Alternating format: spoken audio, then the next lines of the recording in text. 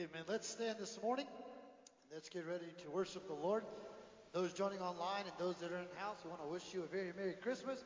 And hopefully you all will have a good Christmas this week coming up. So we're going to sing some Christmas carols and some favorites of the church. So let's join together this morning and sing Joy to the World, the Lord has come.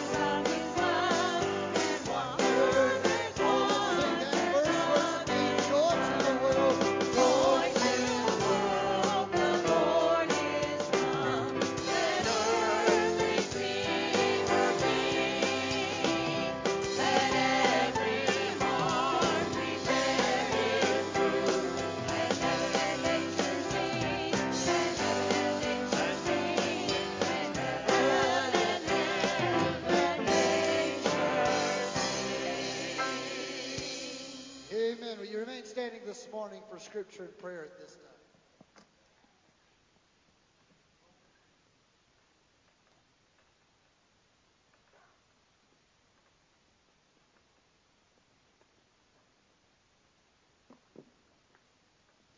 Praise the Lord.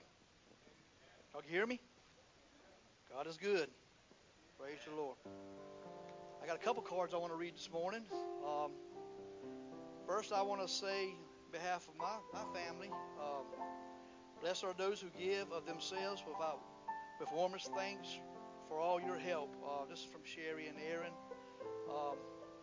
This card says, thank you so much for your calls, your texts, your food, your flowers, your prayers. With the passing of our mother-in-law, Faye Huff, we appreciate and love each and one of y'all very much. We thank you for that. Y'all were a blessing in our time of need. We thank you for that today. I got another card here that we want to present to Brother Jonathan Vaughn. This is a gift from the church. This will be his Christmas present from the church. And again, we're thankful for all that he does. And God bless him.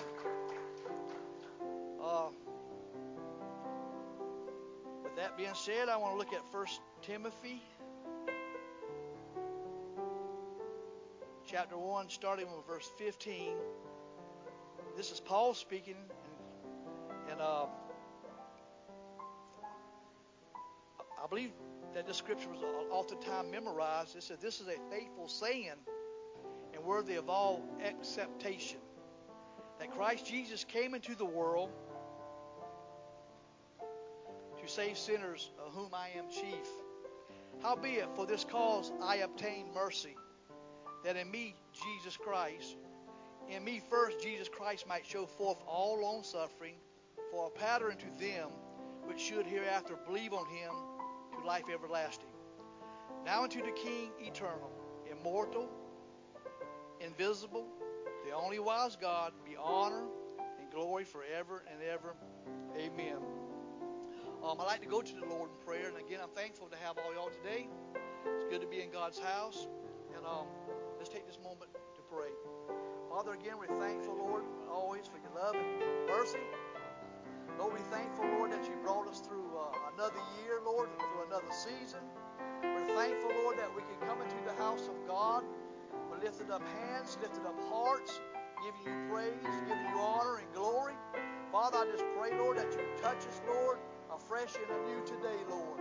Father, I pray that everything that's said and done today, Lord, would edify, that it would lift you up. For you said in your word, Lord, that we'll lift you up, you'll draw all men. Again, I'm thankful, Lord, to be in your house. Thankful for your presence, Lord. Thankful, Lord, that you're our Lord and our Savior. We say all these things in Christ's name. And again, we're thankful. Amen.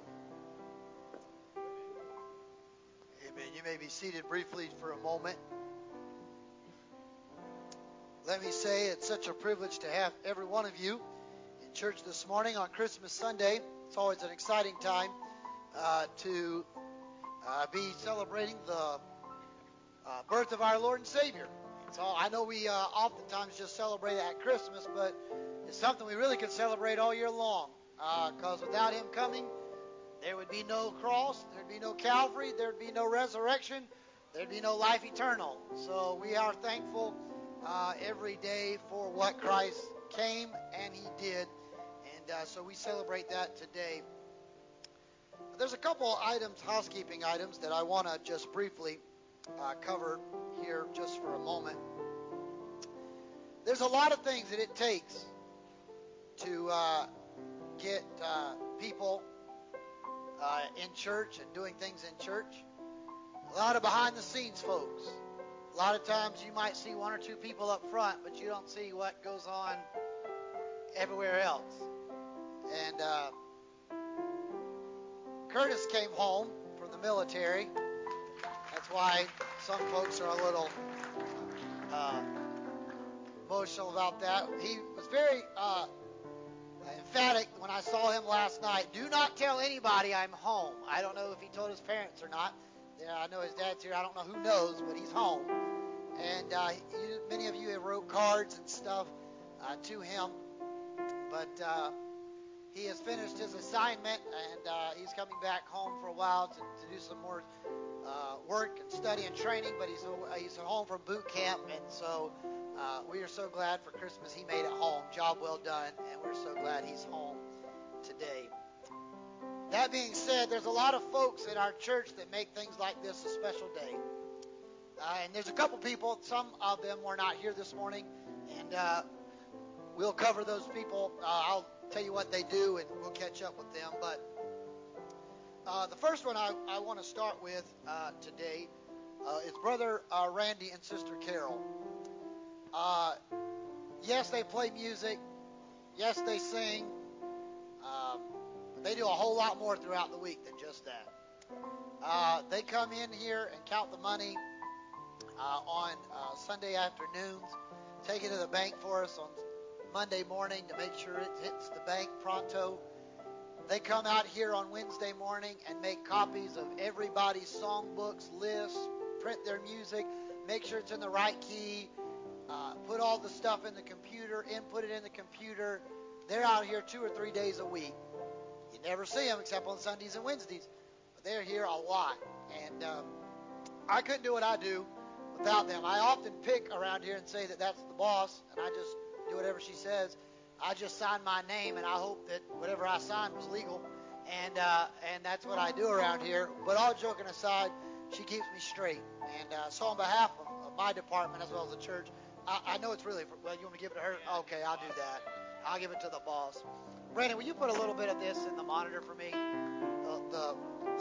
Can you put some of this in the monitor so I can hear? I feel like I'm in a hole. I know you can hear me, but Brother Stan and Sister Brenda are not here, but Brother Stan and Sister Brenda for many years have been super faithful of making sure our Sunday school department runs without a hitch.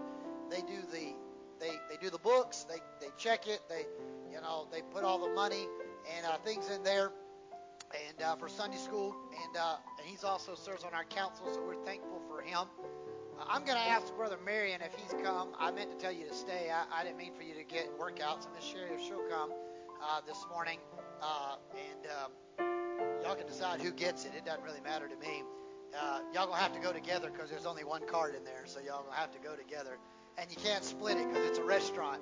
But Brother Marion serves on our council and board of trustees here and helps me out with making decisions. Obviously, Sister Sherry helps us in our music department, leading all our hymns and picking those out. And has been faithful for, gosh, I don't know how many years now that she's served this church in the music department, but a lot longer than I've been here. And so we're thankful for what they do. So can we show our appreciation to them today as well? Thank you so much.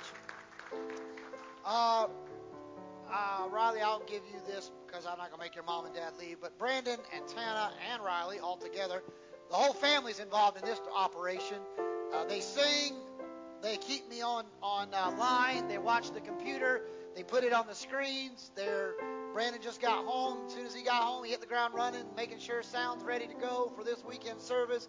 If they didn't turn it on and they didn't unmute me, you'd be watching a silent film. That's what you'd be watching right now. There's what keeps me going and all these instruments going. So they help put all the screens and make sure we're good to go and online. And if any of you have ever watched online, in fact, let me ask, how many's ever watched an online service from the church? That's the people you should thank because that's who's making it happen because I can't be in two places. So they're the ones making sure we happen. So thank you guys. Can we appreciate them today as well? Madison may be in the back, isn't she? She's in the back in Children's Church. Okay. Madison helps run the computer as well. She's always go-to with that. She's here, but she's watching your children.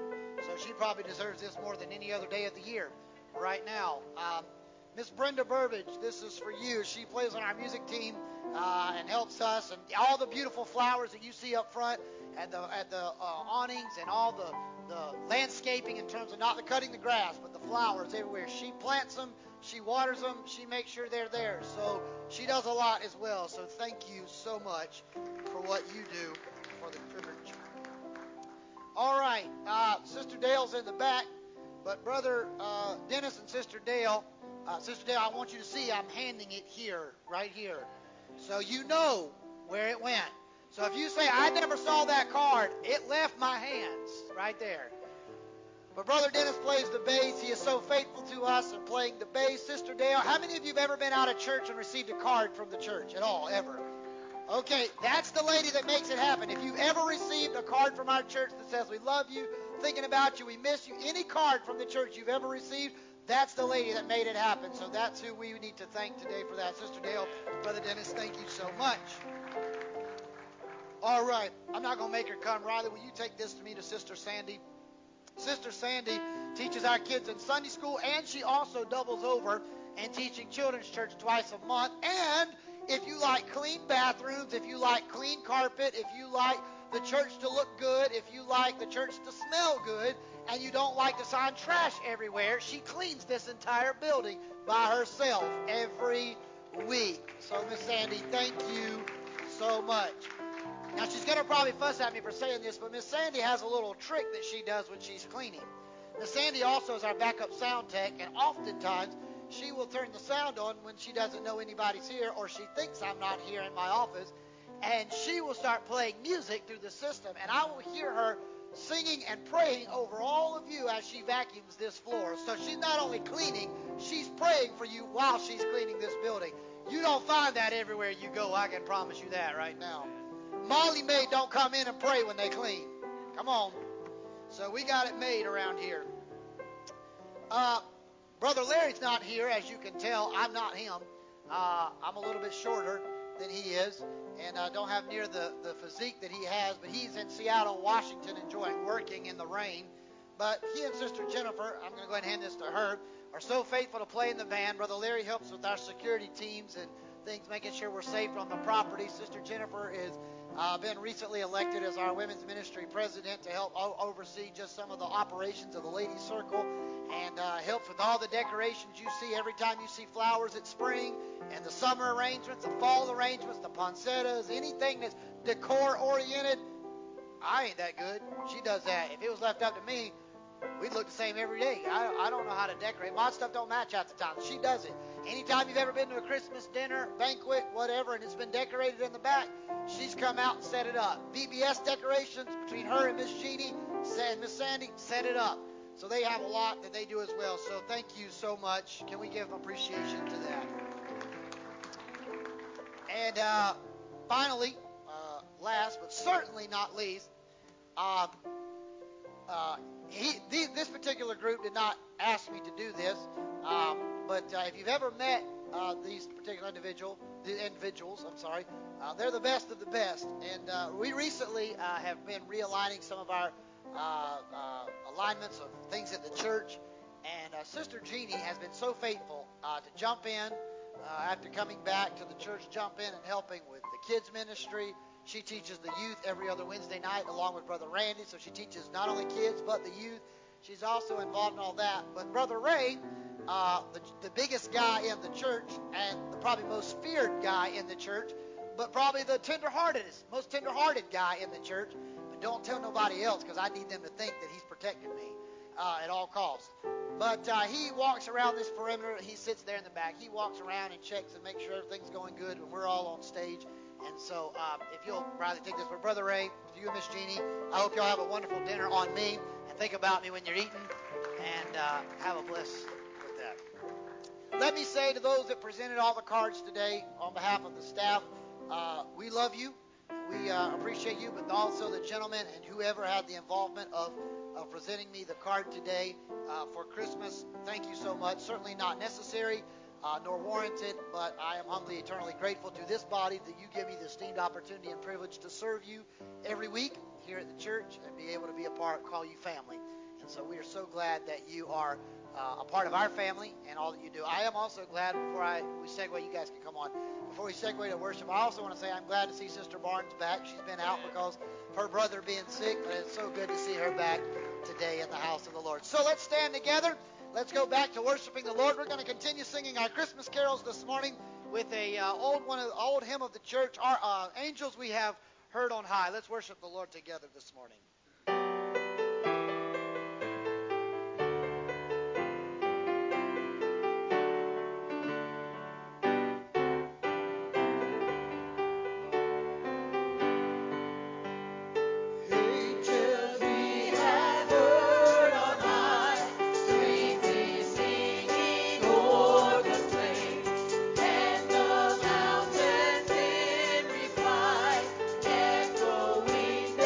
Oh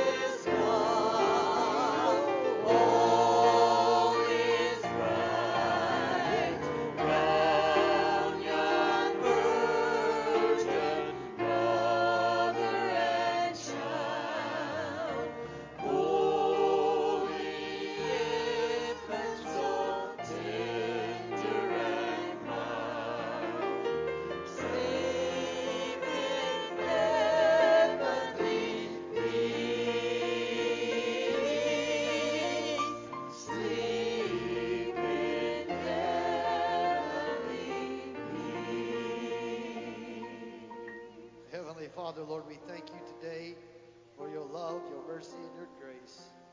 Father, we thank you today that we can celebrate the birth of our Lord and Savior, Jesus Christ. Father, today I pray that you would help us as we get ready to break the bread of life, to hear a word from you today. It might be the Christmas season, but you still are the reason we are here and we're celebrating today. The birth, Lord, of your Son, who came as a babe wrapped in swaddling clothes and laid in a manger, but subsequently went and died on a cross so that we could have reconciliation back with God and man. And for that today, Lord, we're asking you to be in our midst. Thank you for the presence we have felt already in this place today. And we celebrate today with you. In Christ's name we pray and ask. And the people of God together said, Amen. Amen. You may be seated in the presence of the Lord. Amen. If you have your Bibles, I'd like for you to go to the Gospel of Luke. The Gospel of Luke, chapter number 2. The Gospel of Luke, chapter number 2. We're going to begin reading there this morning.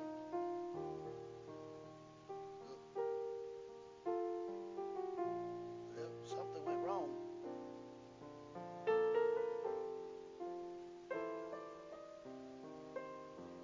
Well, I might be dying, y'all. Not literally, my batteries are dying. Well, I probably should check those. We're going to have a silent message. That's what we're going to have this morning.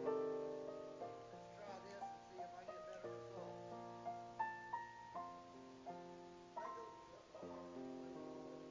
Let's see. Oh, there it is. Glad it wasn't my pacemaker. I'd be in trouble, y'all. Glad that one's still working. All right. Luke chapter number 2. We'll begin reading in verse number 25. Just a little bit of monitor for me, guys, up here, so I don't feel like I'm in a fog, if you don't mind. It might just be my head, but just there. There we go, a little bit up in there. Thank you. Luke chapter 2, verse 25. Once you have it, I'm going to ask you to stand for the reading of God's Word in the house of the Lord. If you do not have your Bibles, you certainly can follow along with us on the screen this morning, as it will be on your screen there. Let me remind you, please pick up your children after church today. They might want to go home for Christmas. I'd hate for them to stay over the Christmas holidays locked up in church. So please pick them up today. All those joining online, we welcome you to church as well. We're still in our series called The Characters of Christmas, and we're going to pick up week number 3 with that. And behold, there was a man in Jerusalem whose name was Simeon. And the same man was just and devout, waiting for the consolation of Israel. And the Holy Ghost was upon him. And it was revealed unto him by the Holy Ghost that he should not see death before he sees the Lord Christ. And he came led by the Spirit. See, when God leads you, he'll lead you to the right place. You know, that's what Christmas is all about. You know, we'll talk about it next year, but when the wise men saw the star, they followed, and it led them right to Jesus. God's Spirit, if you'll let him, God's Spirit will draw you and lead you where he wants you to go. You just got to be discerning, number one, of his Spirit, and then obey wherever his Spirit is headed. So he came by the Spirit to the temple. When he got there, the parents brought in the child Jesus to do for him after the custom of the law. They were going to dedicate him. Then he took him up in his arms and he blessed God, and he said, Lord, now lettest thou thy servant depart in peace. He's saying, Lord, you can let me die now. I did it. You let me see him, according to thy word. For mine eyes have seen thy salvation, which has been prepared before the face of all the people, a light to lighten the Gentiles and the glory of thy people Israel. This is the first time we see the Gentiles being offered this salvation story. Joseph and the baby's mother marveled at the things which were being spoken of him. And Simeon blessed them, and he said to Mary his mother, Behold, this child is set for the fall and rising again of many in Israel, for a sign which thou wilt be spoken against. Yea, a sword will pierce through your heart, your own soul, that the thoughts of many hearts may be revealed. Talking about his death, prophesying of his death. There was also one named Anna, who was a prophetess, a daughter of Phanuel of the tribe of Aser. She was of great age and had lived with a husband 7 years from her virginity, but he died. She was a widow of about 84 years, 84 years old, and departed not from the temple, but she served God with fasting and prayer night and day. There's something to be said about prayer and fasting still, y'all. Verse number 28, and she coming in that instance gave thanks likewise unto the Lord, spoke of him all which had been looked at for the redemption in Jerusalem. The people, this is Isaiah chapter 9 verse 2, watch. The people that walk in darkness have seen a great light. They that dwell in the land of the shadow of death, upon them hath the light shine. Remember what Simeon said, Lord, I can sleep now, I can die peaceably. I have seen the hope of glory. I have seen your Son in the fullness thereof.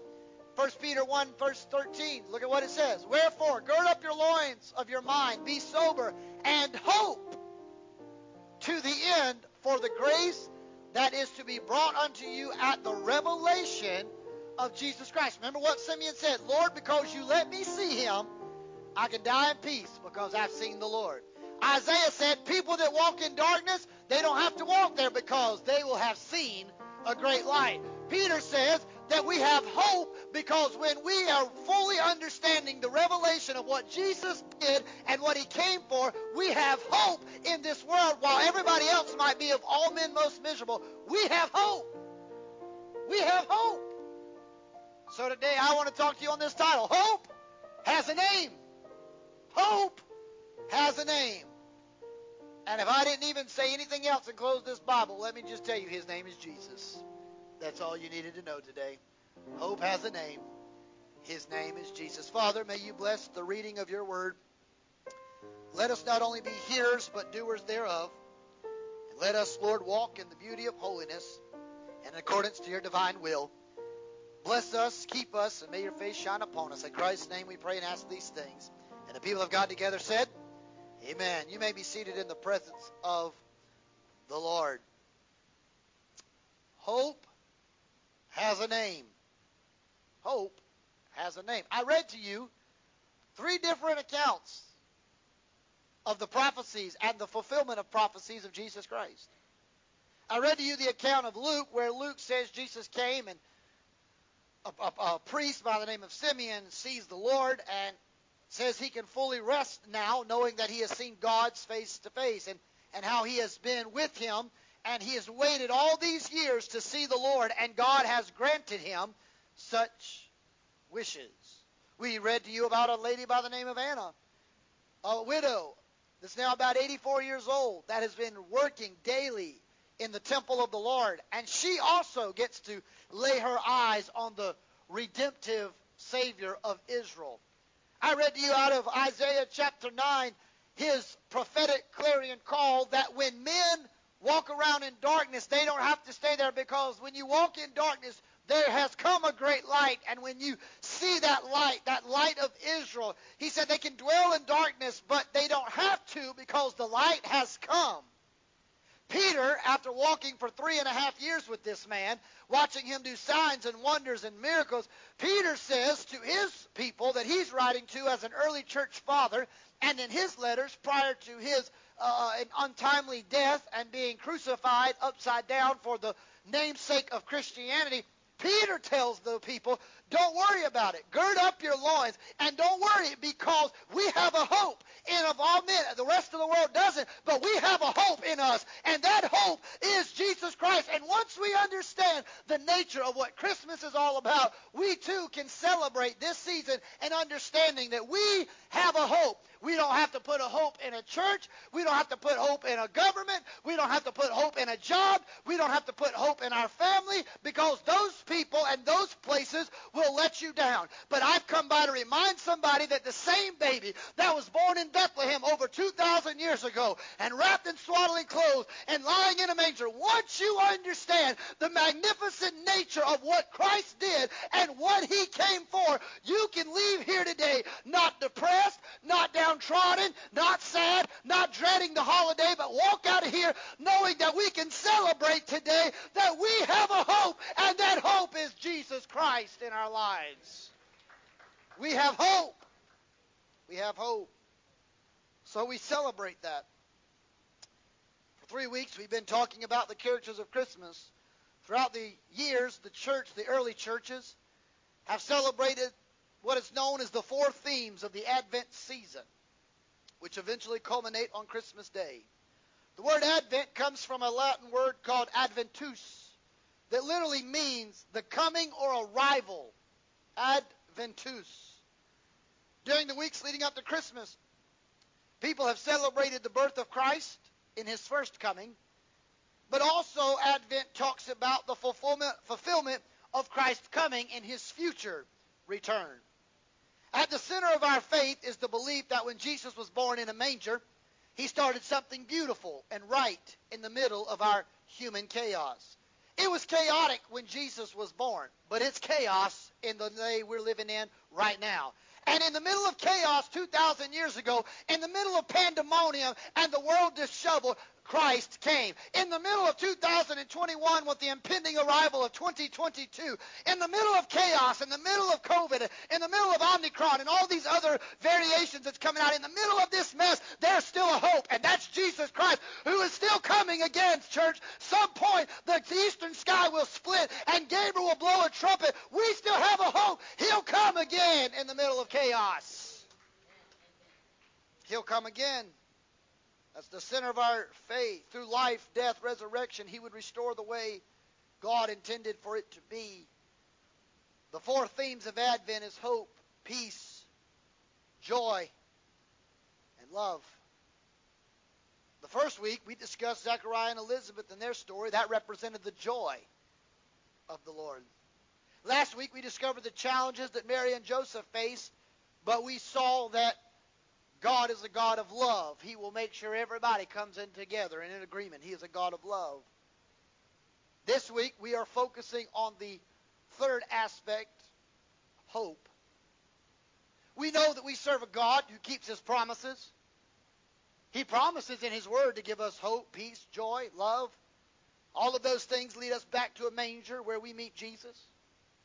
Every holiday that we celebrate barely gets over before we're planning for the next big holiday on the calendar. We literally have countdowns. People have countdowns to how many months, weeks, and days to certain events like Thanksgiving, Christmas, anniversaries. They are celebrating to themselves, the most wonderful time of the year. Some people are already scheming and planning for next year's Christmas and haven't even finished this year's yet.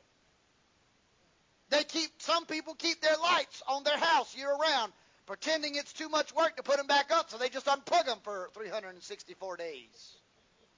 Some of y'all know I'm preaching to you right now. Some people will play Christmas music in the summer, waiting for it to get here. They'll watch Hallmark movies in July about Christmas. They'll even buy an entire DVD collection to watch it whenever they want. Come on, somebody. That's good preaching. Everybody relates to the feeling and anticipation around Christmas. If you can remember, some of y'all may not remember this far back. Maybe you didn't even do this far back. But there's always a certain aura or air about Christmas. You remember when, maybe if you didn't do it, maybe your children do it. You remember when you ever made cookies and made them think that some big fat guy who's going to fit in a little tiny chimney is going to drop down out of nowhere and be able to bring them the best gift they ever got, and they were going to eat Oreo cookies off your plate, and then you had to get up in the middle of the night and bite one of those cookies and drink the milk, and then you got fat, but you weren't Santa? Come on, somebody. That's good preaching. And you were wishing, I wish I could wave my magic wand like Santa and slim down chimneys, but mine keeps expanding, not slimming.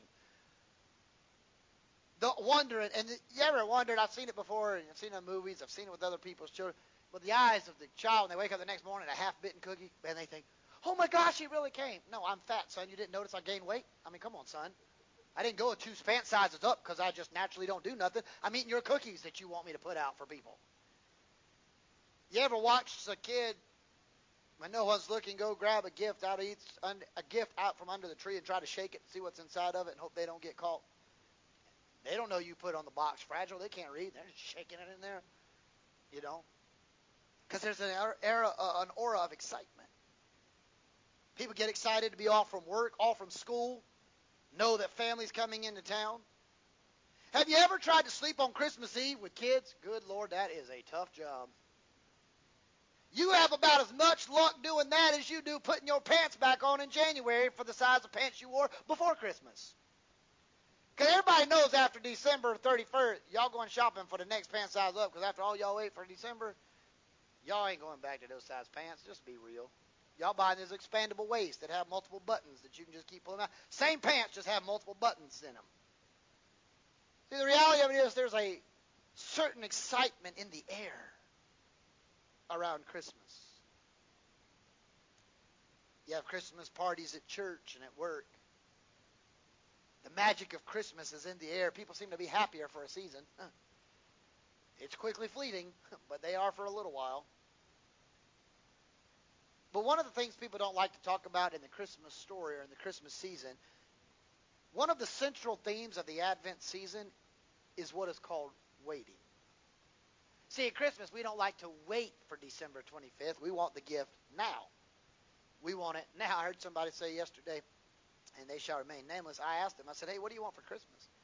And they said, nothing. And I said, wow, really? And they said, no, because I really don't have anything I want. I said, well, you nevertheless wanted something? And this particular individual said, no, because if I want it, I buy it. So I don't need somebody to go buy it for me. I just buy it right then. I don't wait for them, because by the time they buy it, I don't need it. So I go buy it right then. And some of us, but I say that in a little bit of a comical way, but that's how the world, though, sometimes operates. They don't want to wait for God to do something. They want him either to do it now when they want it, or they don't want him at all. Nobody likes to talk about the concept of waiting and tarrying on God to move rather than we'd rather him move on our time. See, people want it done their way. God, I pray, I want you to do it, and I want it done now. What they don't realize is God don't operate on man's time. That's how we want it to be. Could you imagine being Anna?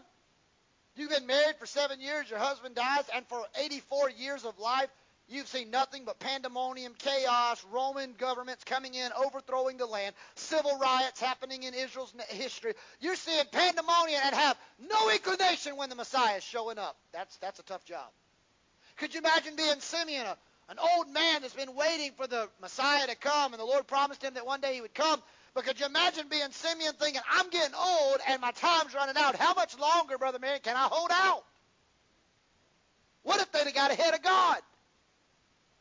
What if that morning, Brother Randy, when Simeon got up to do his prayer that morning, instead of following the inclination and leading of the Holy Spirit to go to the temple, what if he said, I'm too tired to go this Sunday to church? Oh, y'all want to get quiet on me now. Y'all know where I'm about to go, don't you? Listen, I've been waiting to preach this sermon for all year long. This is the only year I get to talk about Christmas on it like this. What if he'd have said, well, I like the other church that I go to on Sunday, the Bed Springs Church of God, where the Comforter always comes. That's the bed, y'all. You don't want to get up in the morning. It's amazing to me that people, when the rapture takes place, they think they're going to levitate out of here, but the bed sheet can keep them from getting here during the week. It's amazing to me how they think that everything's all right when everything's not all right. As a church, not this church, but church in general, we have, the body of Christ, done a disservice telling people that anything and everything goes. That's not true. Anything and everything does go. If it comes under the blood of Jesus Christ, anyone and everyone can go, but not anything and everything gets in the pearly gates, because sin cannot get there. See, waiting is a central theme, but nobody likes to wait. Nobody likes to wait. You tell somebody, hey, just wait a minute. They don't understand that. What do you mean wait? I'm not waiting. I'm not waiting on that. It's not just kids. They learn it from us. We as adults are the same way. We don't like to wait. I'm not talking about just getting whatever trinket you need. I don't mean that. But I'm talking about the centrality of it all. We as a society don't like the waiting game. But that's what Advent was all about. Prophecies had been foretold of the coming of the Messiah through Isaiah and Micah and other prophets of the old, but they never saw Jesus come into fruition in their lifetime. In fact, 400 years even passed by in between all of those prophecies where there was known as the silent years. Nobody knew what God was doing at that point in time.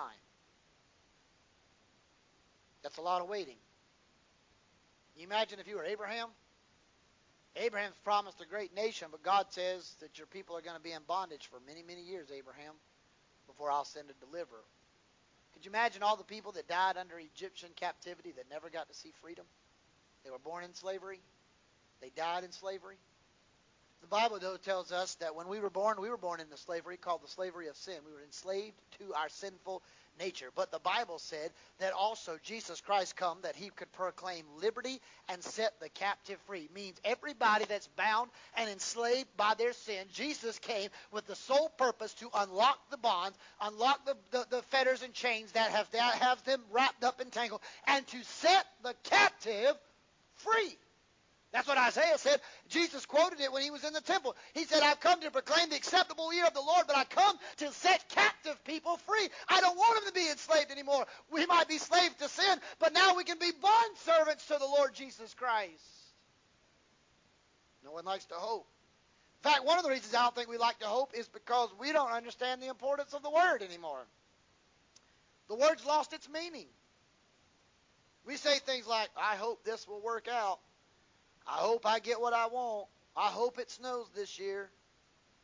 I hope they have cookies at the party. I hope they have cider. I hope. But that's not the same kind of hope that we're talking about this morning that has a name. He's not just a, whatever kind of thing. It's the greatest of all hope. It's Jesus Christ. See, when I read to you about 1 Peter where it said, gird up your loins, it was a metaphor that Peter was using they would understand, because the Middle Eastern men of the day, they would wear an inside tunic, but they would have an outer coat or skirt that would run around like almost like a jacket, but it was long. And it was one of those like long like robe type looks to it. And you've probably seen them on movies. You'll see the tunic on the inside, you'll see a belt, but you'll see a jacket that's on the outside that's long and oftentimes to the floor. And that tunic, that coat, if something tragic was to happen and they had to take off running or they had to run, it would trip them up. So when Peter said, gird up your loins and be ready, make sure you're prepared for action, and make sure you gird up your loins, ready to go, what he is saying is what they would do is they would take that outer coat and they'd pick it up and they'd tuck it into that belt. So that now this dress that was underneath it kind of was a little bit like right around the knees, so it could run if they needed to run, so it wouldn't trip them up. What Peter is saying is, as the body of Christ, sometimes we have to gird up our loins. We have to realize we got to pick up all of the stuff that's going to trip us up along the way. Lay aside every weight that so easily entangles you and run the race that's been set before us. Sometimes we have to tuck all of that stuff that's going to trip us up and tuck it into the belt of truth so that we can run the race that God has set before us. And when we do that, Peter says, once you do that, you can understand where you gird up your loins of your mind, be sober, because you have a hope for the end of grace that is brought to you at the revelation of Jesus Christ. Once you bind it up, once you gird it up, and you put it under the blood, and you let the belt of truth keep it protected, and be sober and vigilant, you will see Jesus face to face one day and realize that the hope of all hope is making it to heaven one day to see him face to face. Hope has a name. So there's a couple things briefly I want to talk to you about hope. Hope does a couple things. The first thing it gives you certainty about the future, but it'll let you be confident in the present. See, I cannot explain to you or to give you some prophetic utterance to tell you God's given me some divine word about how things are going to shape up in our world over the next month, 2 months, 2 years. I can't tell you viruses are going to eradicate like that. I think they could if God chose to do so. But I can't tell you for certain that's going to happen. I can't tell you for certain things are going to get better before they get worse. Or they might get worse before they get better. I don't know. But one thing I understand is, but that's what hope's all about. I don't have to know. Because I already know someone who does know for me. So what that does is it gives me certainty about my future, but it lets me remain confident in the present. You say, what do you mean, preacher? Because I don't know what's going to happen in the governments. I don't know what's going to happen in viruses. I don't know what's going to happen on jobs. I don't know what's going to happen in churches all across the world. But I can tell you, there's going to come a day COVID's going to be eradicated. It may not be on planet Earth, but I've never heard where God lost anybody in heaven. I've never heard where there's a death in heaven.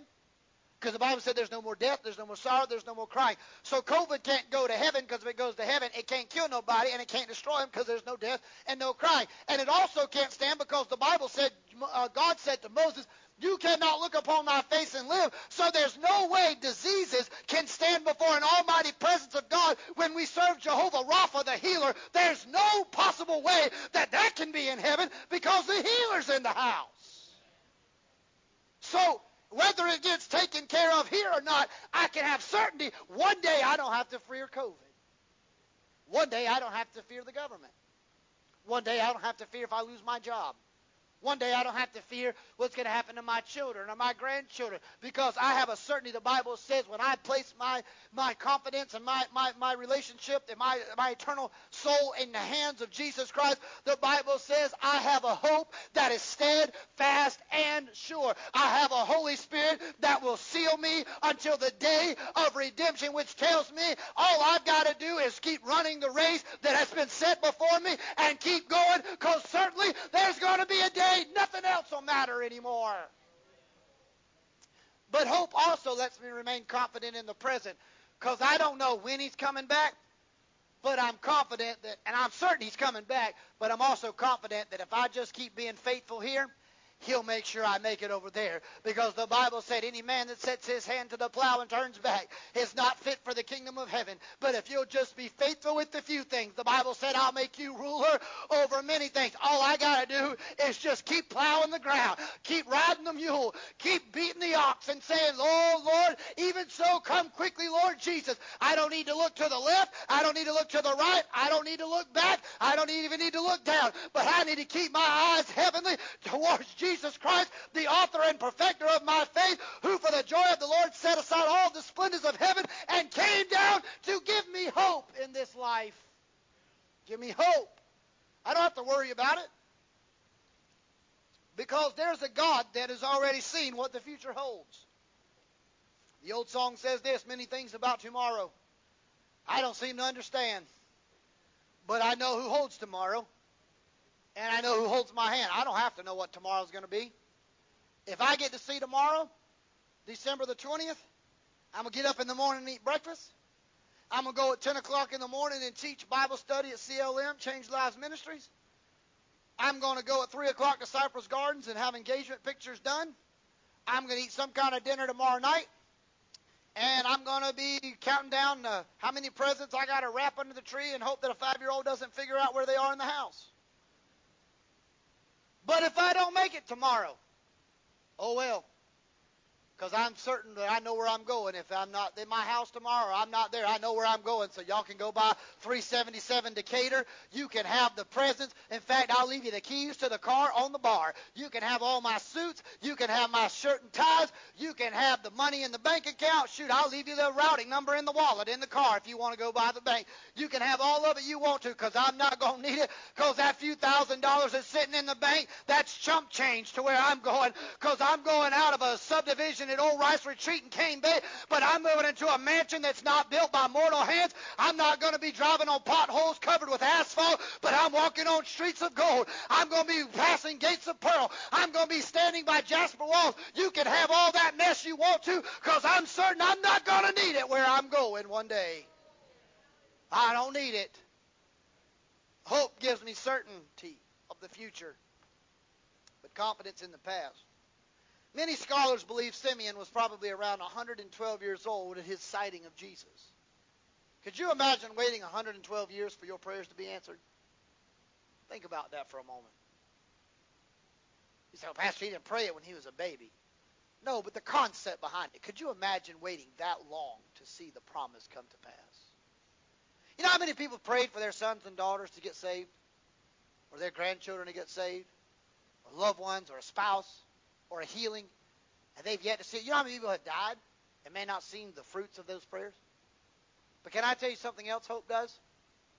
Hope lets us be confident in the present and certain in the future, because the Bible says this, that when we offer prayers, Sister Brenda, whether we ever see it on this life or not, the Bible says our prayers are stored up in vials in heaven, which tells me you and I and everybody in this room may go to heaven one day and not see the certainty come to pass. But anything the Bible says that is put in the charging care of the Lord Jesus Christ, he never loses it out of his hands. So if my prayers are stored up in vials in heaven, I may die and be in the presence of the Lord, and I might be in heaven when he does it. But there'll come a day he'll pour the vial right out of heaven, right back down to planet Earth. And those prayers that I've been praying, God's not going to forget them. God's not going to let them be wasted. God's not going to let them not come to pass, because they're stored up in his hand and in his charge. 112 years. Simeon knows exactly who he sees. As soon as the baby walks in the room, he recognizes it. Boy, it'd be good for the church to recognize the presence of God when he walks into the room without being told. Think about what I just said. A lot of people go to church. A lot of people play church. A lot of people go to church. But everybody that goes to church didn't really go to church, y'all. They went to a building. They went to a concert. They went to a professional musician showcase. They went to a professional lighting show. They went to a pyrotechnics event. A lot of people go to a place called church, but they really didn't go to church. They went to an event. They went to a concert. They went to a good feel-good moment. Because church ain't about how talented you are on stage. And church ain't about, now if you're talented, praise the Lord. Church ain't about your pyrotechnic show and how many professional lighting gears you have. If you got that and you can afford it, praise the Lord. I'm not knocking people who do it. That's their prerogative. Okay, praise the Lord. But how I know church is church? When I see people's lives made, changes made in people's lives and a difference when they walk out. I have a hard time saying people went to church when they leave the same way they entered in and nothing changed. Obviously, they didn't go to church that day. Because I don't know how you could be in the presence of the Lord and not be affected by his presence. Because everywhere Jesus went, he either healed somebody or his presence alone affected somebody. I don't know how people stay in his presence and can't get affected by it. The point to be made is this. Simeon knew when he walked into the temple, God was here. Nobody had to tap him on the shoulder and say, hey, that's Jesus. It'd be good for the church to be able to, wherever we are in life, no matter what Sunday or Wednesday night it is, when we walk in the building before the first note is played, the first song is sung, or the first message is given, people could walk into the door, grab the handle, step in the floor, and be like, ooh, it's going to be a good day in the Lord. I feel the presence of the Lord here already, and I never had to say a word to them when they walked in the building. That's a good day at church. That's a good day when people recognize God's there before being told he's there. Simeon had seen the same Roman captivity, bloody civil wars, revolutions of Israel. He'd been hoping that the Messiah would come, but he understood a principle. You can be confident in the present and certain about the future. Another thing I want you to understand is, though, that hope is oftentimes conceived out of deep pain and desperate needs. You know when people need the most hope? When everything's falling apart around them. You know when people say, man, I sure hope things get better. You know what they're saying? It's been really bad. I just need something better than what I'm doing. Because oftentimes hope is birthed out of deep pain and desperate need. You know, and in order to have a baby, the Bible tells us, according to the sins of Adam and Eve, one of the punishments to that was Eve was told there will be childbearing pains. You will experience pain. You will desire your husband, but when you bring forth the fruit from your loins and you bring forth that baby, it's going to be with much travail. in pain. You're going to suffer a little bit. It's a consequence of that. You're gonna hold a bundle of joy, but it's going to come at a price. It's going to come at a price. That's what hope is. We can have hope, but oftentimes our hope is found when we are in deep pain and desperate need. But when the world 2,000 years ago was in desperate need of a Savior, when they were in desperate need of a deliverer, when they were in desperate need of someone to come and offer them another way, show them a different pathway, when the world was in deep pain and the world was in chaos and a nation was under captivity and another nation was mercilessly and brutally attacking them on all sides, when the world needed it most, he showed up.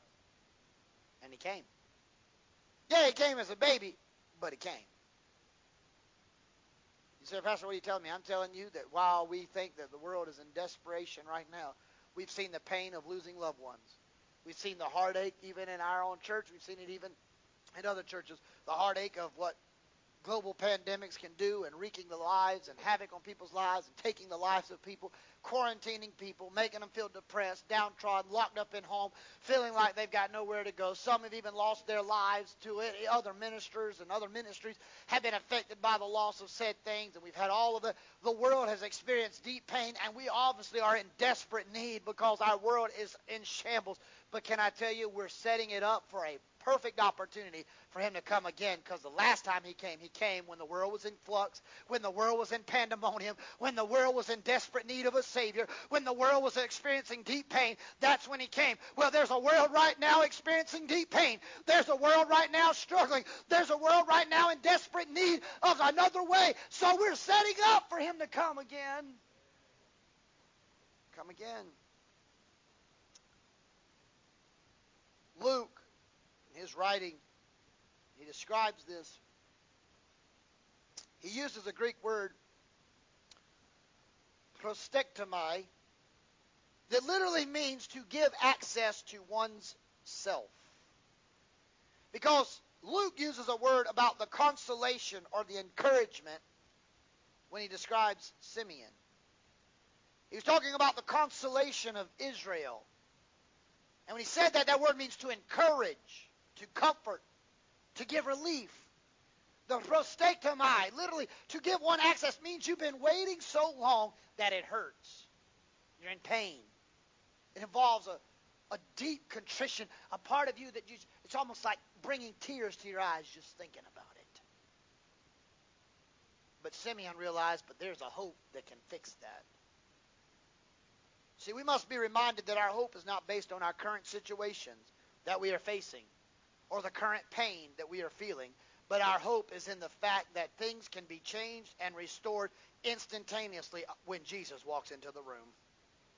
The current situation is not what we have to worry about. Hope is not defined by our situation. It's defined by no matter how bad it gets, there's a God who can fix it just like that. Dietrich Bonhoeffer said this about Advent. The only person who can actually celebrate Advent are the people who carry a restlessness around them, whose souls give them no peace, who know that they are poor and incomplete, and who sense there is something greater that is still to come. Wow. Miss Carol makes her way, but you know what? I don't want to leave you depressed out of here for Christmas.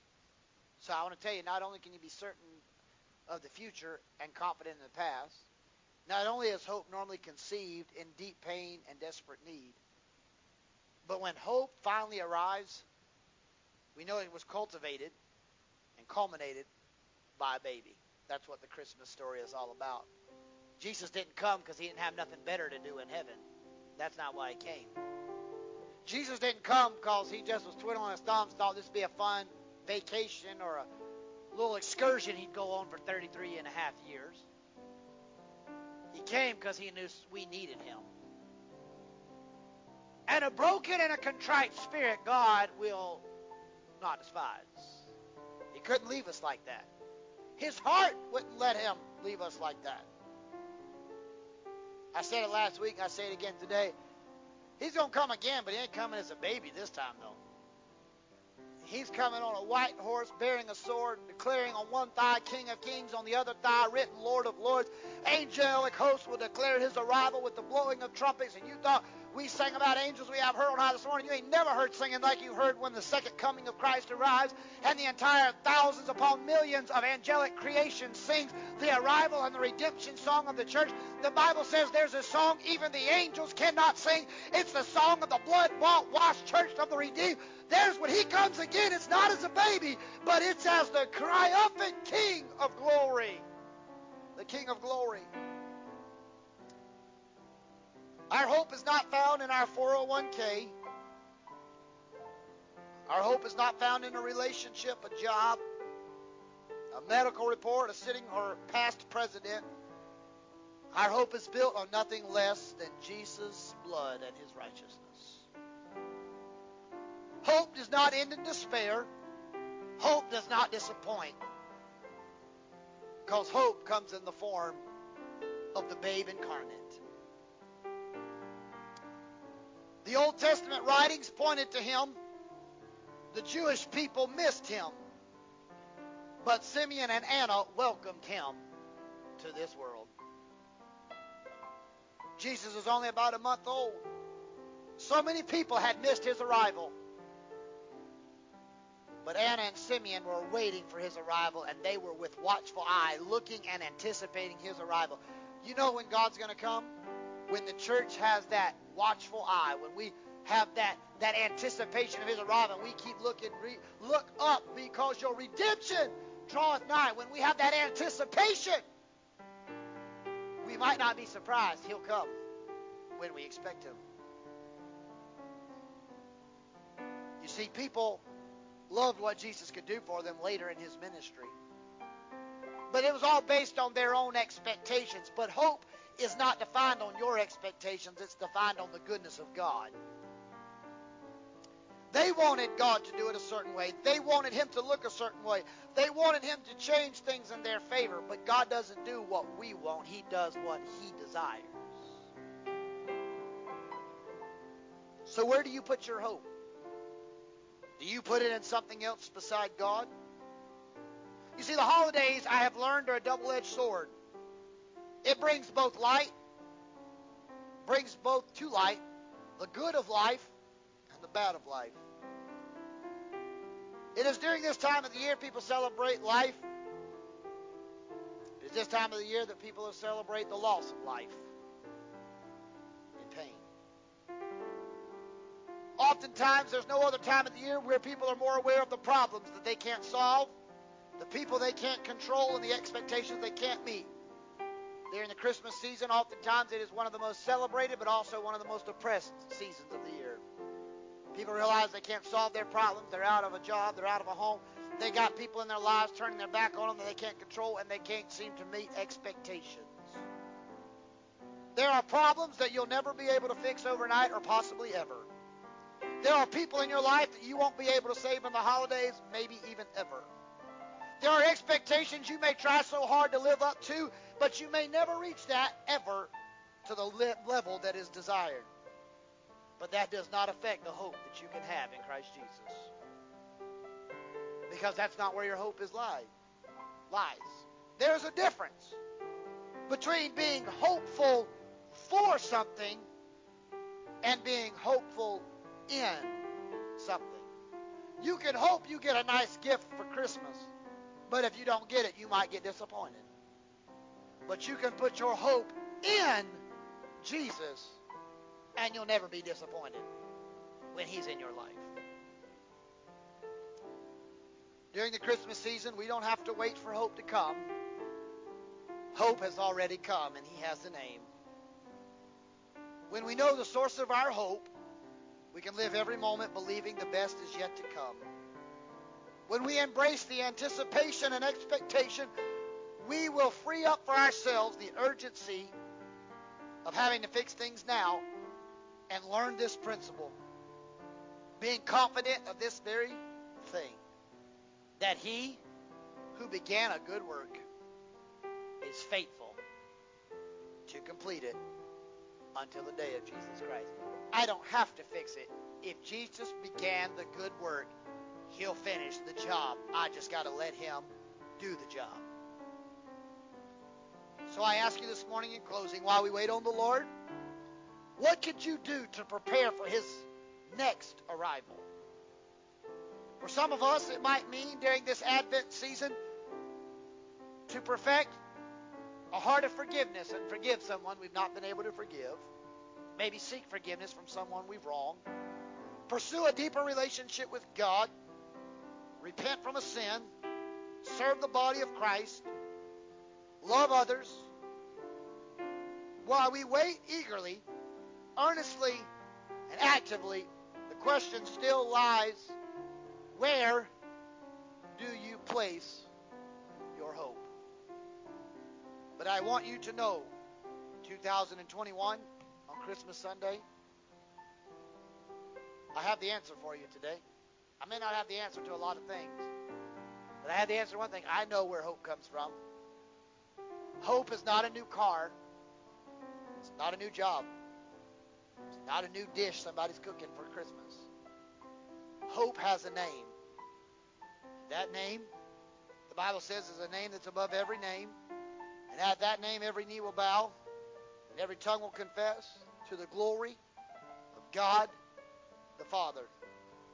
So I want to tell you today, hope has a name. That's Him. That's Him. I remember an old song sung around the Easter season. The writer simply said this: that's Him. He was Sharon's rose. That's Him. The bright and morning star. He was talking about Him dying. But He was talking about when Jesus was going through, and people were asking, who is that man? The song culminated by saying, that's Him. Can I tell you, once you meet Him, once you experience Him, once He touches your life, you won't have to ask when you walk into the room, or even more so when He walks into the room. You don't have to wait for the preacher to tap you on the shoulder, grab you, and tell you to come to the altar, or wait for Sister Sherry to sing the song. You'll walk into the room, and as soon as you step in, you'll go, I don't know who is here today, but I know that's Him. So I tell you today, hope has a name, and that's Him. It's Jesus Christ. With your head bowed and your eyes closed, no one looking around, I'm simply going to ask this today. You say, Pastor, this message spoke to my heart. I want to respond to this message. I need the hope of Christ, the light of Christ to shine in me again. I need the hope of glory to meet me again. You say, Pastor, this message spoke to me today. It's meant for me in my life right now where I'm at. I want you to lift your hand wherever you're at. No one looking around. During this Christmas season, you say, Pastor, I need to believe in that hope. That hope again. I need to believe in Jesus Christ again. Yes. Are there any others? I see that hand. Yes, I see that hand. Any others? You say, I want the hope of glory to be celebrated in my life this Christmas season. I want to know and experience that hope that has a name, Jesus Christ. Here's what I'm going to ask you to do. We'll do it very quickly and effectively so that I don't keep you longer than the intended time today. But if you raised your hand, no one else looking around but me and Jesus, I want you to come this morning to this altar and let me pray for you today. I want to pray for you today. I want to pray that the hope of glory would come and you would experience a hope you've never experienced before. Will you come? If you raise your hands, I'm standing right here. Will you come? Will you let me pray for you today and say, that's Him. That's the hope of glory. Yes, there's one that's already come. Are there any others? Yes. Yes. I'll tarry just for a moment. Here's what I want to ask you today. If you're physically able and you feel safe in doing so, and you're willing to do so, I'm going to ask anybody that is willing to come, and I want you to help me pray for these two individuals. I have both male and female in this altar today.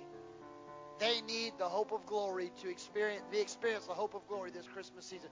Will you help me pray for them today? Will you come and help me pray today? We pray together. Father, in the name that is above every name, the name of Jesus. Father, I pray.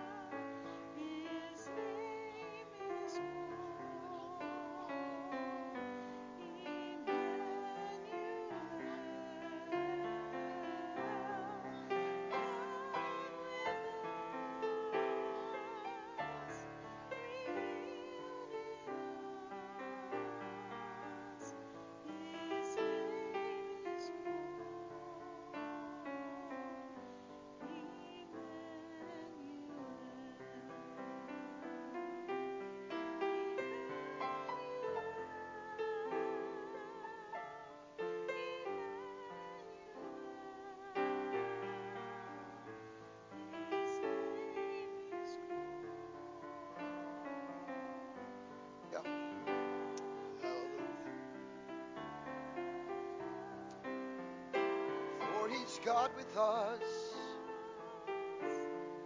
revealed in us. His name is called Emmanuel. All of you are in this house, you sing it with us. Emmanuel.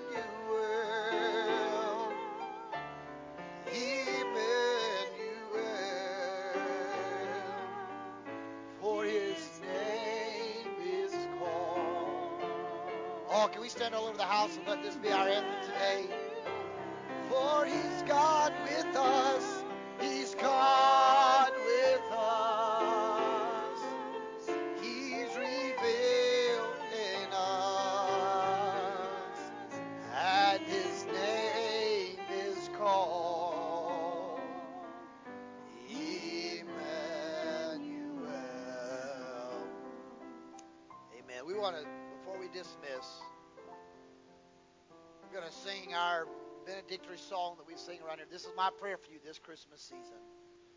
I want you to know this is what I pray for you. May the Lord bless you and keep you. Make his face shine upon you. Be gracious to you. The Lord turn his face towards you and give. Can we say so be it, Lord? We are committed to you. Amen.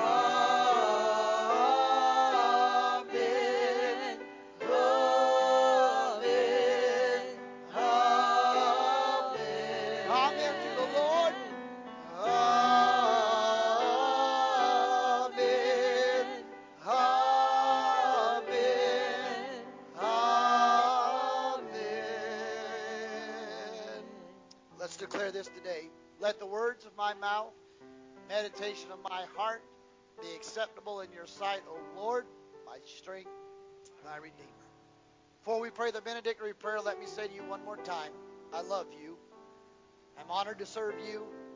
I pray you and your family have a blessed Christmas. We still have services tonight, so don't think this is my signing off for the week. You come back. We still have another opportunity. But because so many of you are going to be gone, out of town, traveling, sightseeing, going everywhere else and not bringing anything back for me to have when you go. That was just a plug. During this midweek, we will not have midweek service. We'll come right back in next Sunday morning. This week, there's just so many moving parts. And I love you.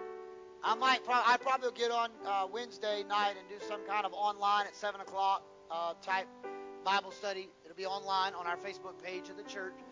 It won't be in-house, but I'll do some 7 o'clock kind of a devotion and just wish you one more time a Merry Christmas and all that stuff. But a lot of you have a lot of family coming in town. Some are already in town. Some are coming in. You got a lot of baking to do. Just remember, you can always make an extra one and send it by the office. We don't mind. We'll test it out first to make sure it's safe before you give it to your family. We don't want nobody to get sick. So you let us try it first. We'll let you know if it's worth keeping. I may not be a good cook, but I am a professional taste tester. I'll tell you if it tastes good or not. So we're okay with that. If you're traveling this week, I'm praying Godspeed to you. I'm praying you have a safe trip. Enjoy time with your family and friends, but come back. Don't stay. Okay? Don't say, oh, this is nice. I like it here. No, you don't like it there. Come on home. Come on back. First of the year, I expect to see you all. All right? Brother Larry's out of town right now. They already trying to get him to move to Seattle. I said, God is not in that. There ain't nothing about God in that. God didn't have nothing to do with that. So you come on back home. I know Gatlinburg's pretty and Pigeon Forge is pretty, but it'll be pretty on vacation. Come on back to the house. Y'all come on back. But we do love you, and we will be back to services tonight at 6 p.m. But if I don't see you between now and Christmas, I wish you and your family a very Merry Christmas, and hopefully a Happy New Year. Hopefully I'll see you next Sunday before the New Year, but if not, a Happy New Year as well. We love you. We hope you have a great, great season with family and friends. I am going to ask the former pastor and shepherd of this house, Pastor Art, one of our retired ministers in the state, if he would be so kindly to pray our benedictory prayer immediately following. Be friendly with one another, love on one another, and you'll be considered dismissed. Pastor Art today.